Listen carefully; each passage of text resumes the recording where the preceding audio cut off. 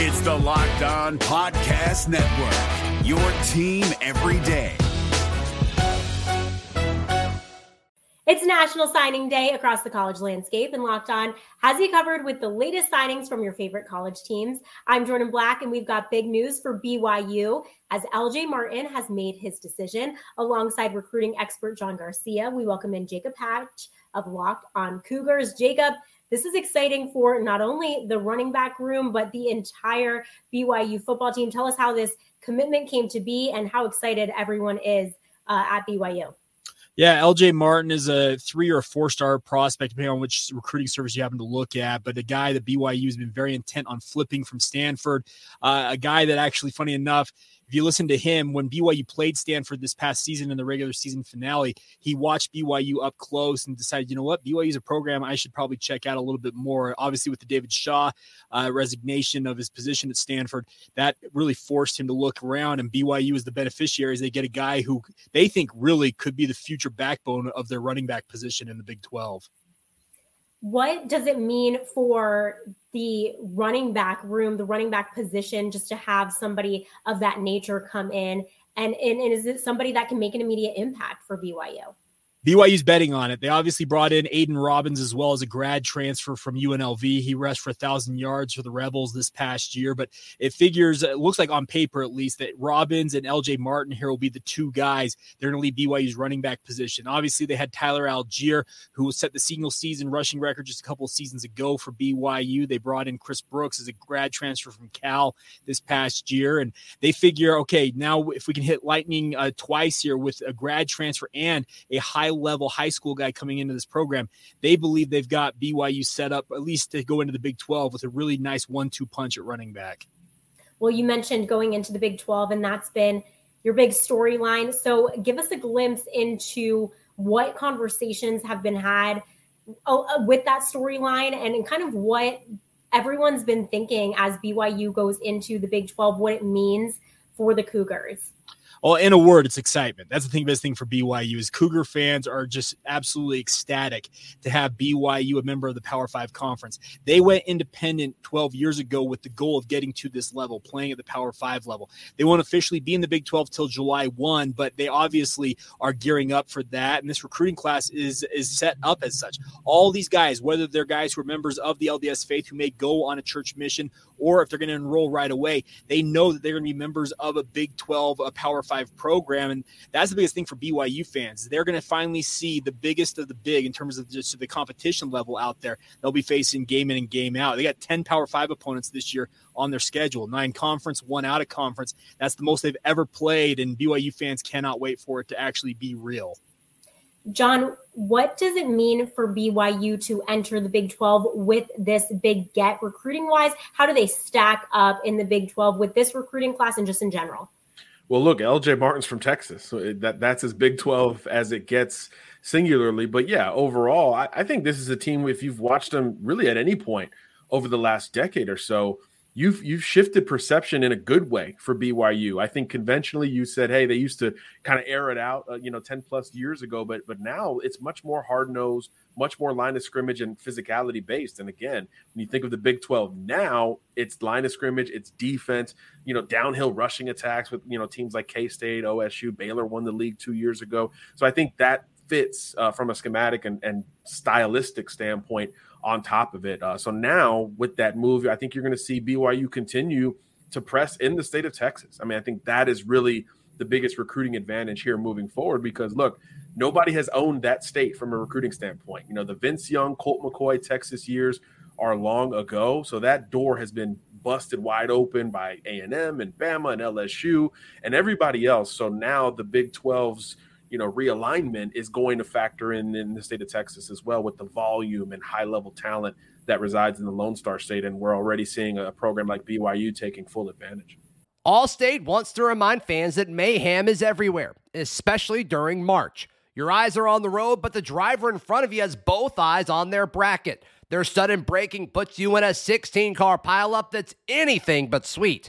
And if you don't have the right auto insurance coverage, the cost to repair this is worse than a busted bracket. So switch to Allstate, save money, and get protected from mayhem like this. Based on coverage selected, subject to terms, conditions, and availability, savings vary. And the Big 12 has had some stellar quarterbacks. That's something that BYU is trying to do. They brought in a number of quarterbacks. Tell us, Jacob, a little bit about what they're doing. It seems like they've brought in a number of guys. So kind of give us the background there. Well, obviously, they had the number 2 overall selection in the NFL draft 2 years ago in Zach Wilson. 3 years ago, And then also you bring in Jaron Hall, who had been the starting quarterback the past 2 years, who's on his way to the NFL. So BYU is like, okay, we've got a good track record now of getting NFL quarterbacks ready for the next level. So they went out to hit the transfer portal market and brought in Keaton Slovis, the former USC and Pitt quarterback. They believe he's a tailor-made fit for what BYU does offensively. If you believe Aaron Roderick, their offensive coordinator, he was their top target in the transfer portal market in terms of quarterbacks. They didn't just stop there, though. They also brought in what they believe is one of the top junior college quarterbacks in Jake Retzlaff. Spent time this past season at Riverside Community College in Southern California. Passed for over 4,500 yards and 45 touchdowns, if I got it correctly, this past year down there at Riverside. So they believe those two guys are setting themselves up for at least the near-term future, probably the next 2 to 3 years, with Keaton Slovis is a 1-year guy, and Retzlaff, in theory, the next 2 years beyond that. But then they also have a high school quarterback here locally, Ryder Burton, out of Springville High School, literally 10 minutes down the road from BYU. They believe they can develop, and he might be the guy as kind of the third dude, maybe 2 or 3 years down the line here. He ends up taking over the position. So they really feel like they've kind of set themselves up, at least for the early run here in the Big 12, with their quarterback position in that QB room. And John, for you, does that kind of fit into what they should be doing when it comes to joining the Big 12 and what a team like that should be doing when it comes to recruiting? Absolutely. You've got to build stability in that quarterback room. And if the lineage becomes very clear in terms of who the next guy might be, it could create a little bit more of a realistic snapshot of when you should expect to be the guy. Because the biggest issue in the sport at that position right now is instant gratification. Portal guys coming over, or high school kids expecting to be the guy day one, maybe year 2 at the latest.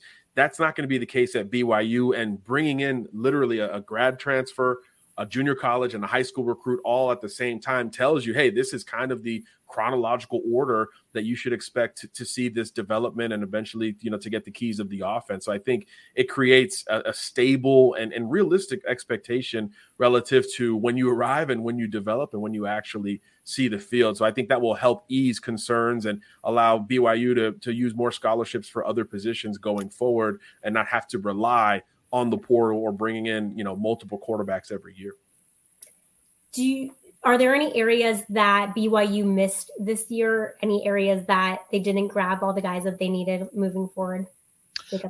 The number one is the wide receiver position. Obviously, Puka Nacua is at the Senior Bowl right now, and Gunnar Romney was a guy that BYU fans were very excited for his senior year. Just did not develop the way he envisioned it. He had multiple injuries that limited him just to 2 games this past year, and those were BYU's top 2 receivers going into last season. Obviously, they exit the program now, and they have some young talent in there, but they really only have 3 proven guys at wide receiver, and the hope was that whether it came via recruiting or the transfer portal, they would be able to address that. Obviously, with the upcoming spring period, May 1st through the 15th. They'll probably see more names across the country enter the portal, and that's probably when BYU dips their toe back in to see if they can find 1 or 2 guys maybe at that position to come in and shore it up. Outside of that, the only other one I probably would have a question mark about is probably the cornerback on the defensive side of the football.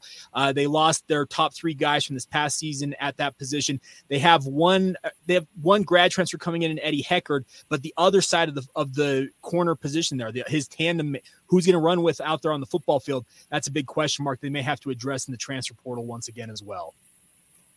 How exciting is it just to be able to kind of take this next step, not only in recruiting, but just moving forward into the Big 12, gaining guys, flipping them from Stanford? It seems like maybe this is a program on the rise, kind of shifting the perspective of what BYU is, the perception overall. Is that kind of the sentiment on campus and in the community as well?